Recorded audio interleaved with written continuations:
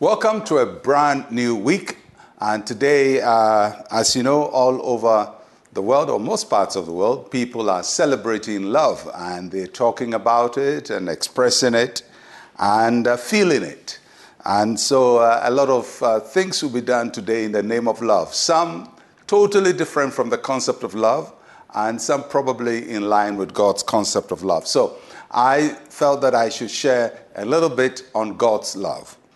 Ephesians chapter 2, verse 4 and 5. But God, who is rich in mercy, because of his great love with which he loved us, even when we were dead in trespasses, made us alive together with Christ. By grace you have been saved. God loves us, and that's a marvelous concept, or a marvelous expression from him. God loves us, and that's the theme of the Bible. When you take your Bible and read from beginning to the end, you may not see the word love written, but you see God's love expressed throughout the Bible. Even when we see his judgment, it is an expression of love to redeem us from something that is destructive.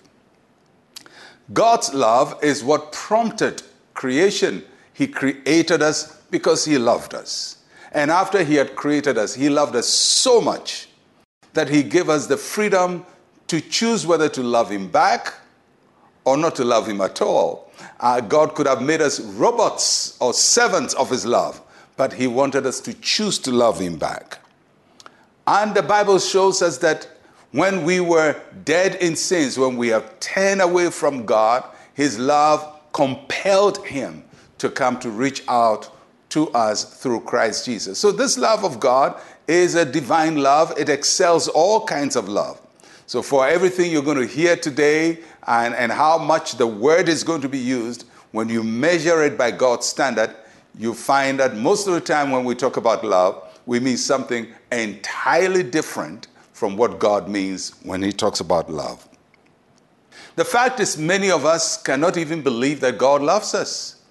And the reason we can't believe God loves us is because we always attach love to something agreeable that somebody does.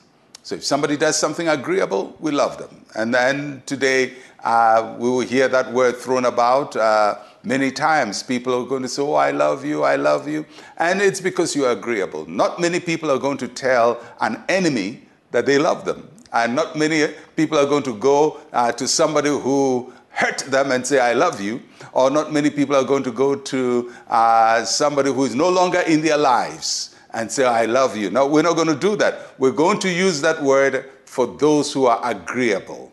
But that is not what we read about here in Ephesians. It says, but God, who is rich in mercy because of his great love which he had for us, even when we were dead in trespasses. In other words, when we didn't even have any feeling for him, we didn't have any desire for him, we didn't want to know him, we didn't want to serve him, we didn't want to worship him, God still pursued us with his love.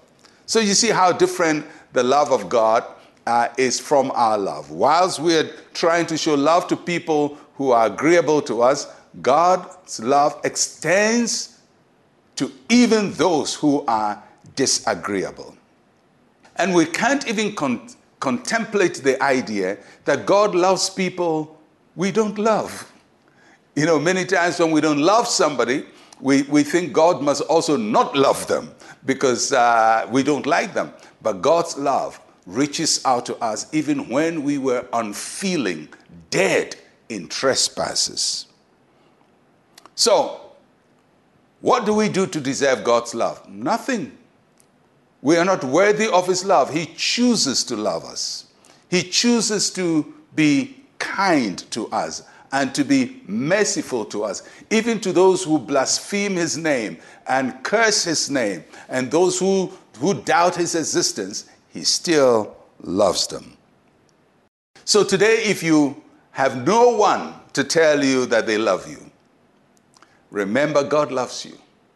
If you're struggling with low self-esteem, unworthiness, you think you don't matter, you matter to God. God loves you. So on this day, as we talk about love, God loves you. And that is the most important love you need in your life. Let's pray. Say with me, Heavenly Father, I accept your love for me. Thank you for showing me mercy and kindness. In Jesus' name, amen and amen. God loves you, and that's all that matters. I'm Pastor Mensa Otabil.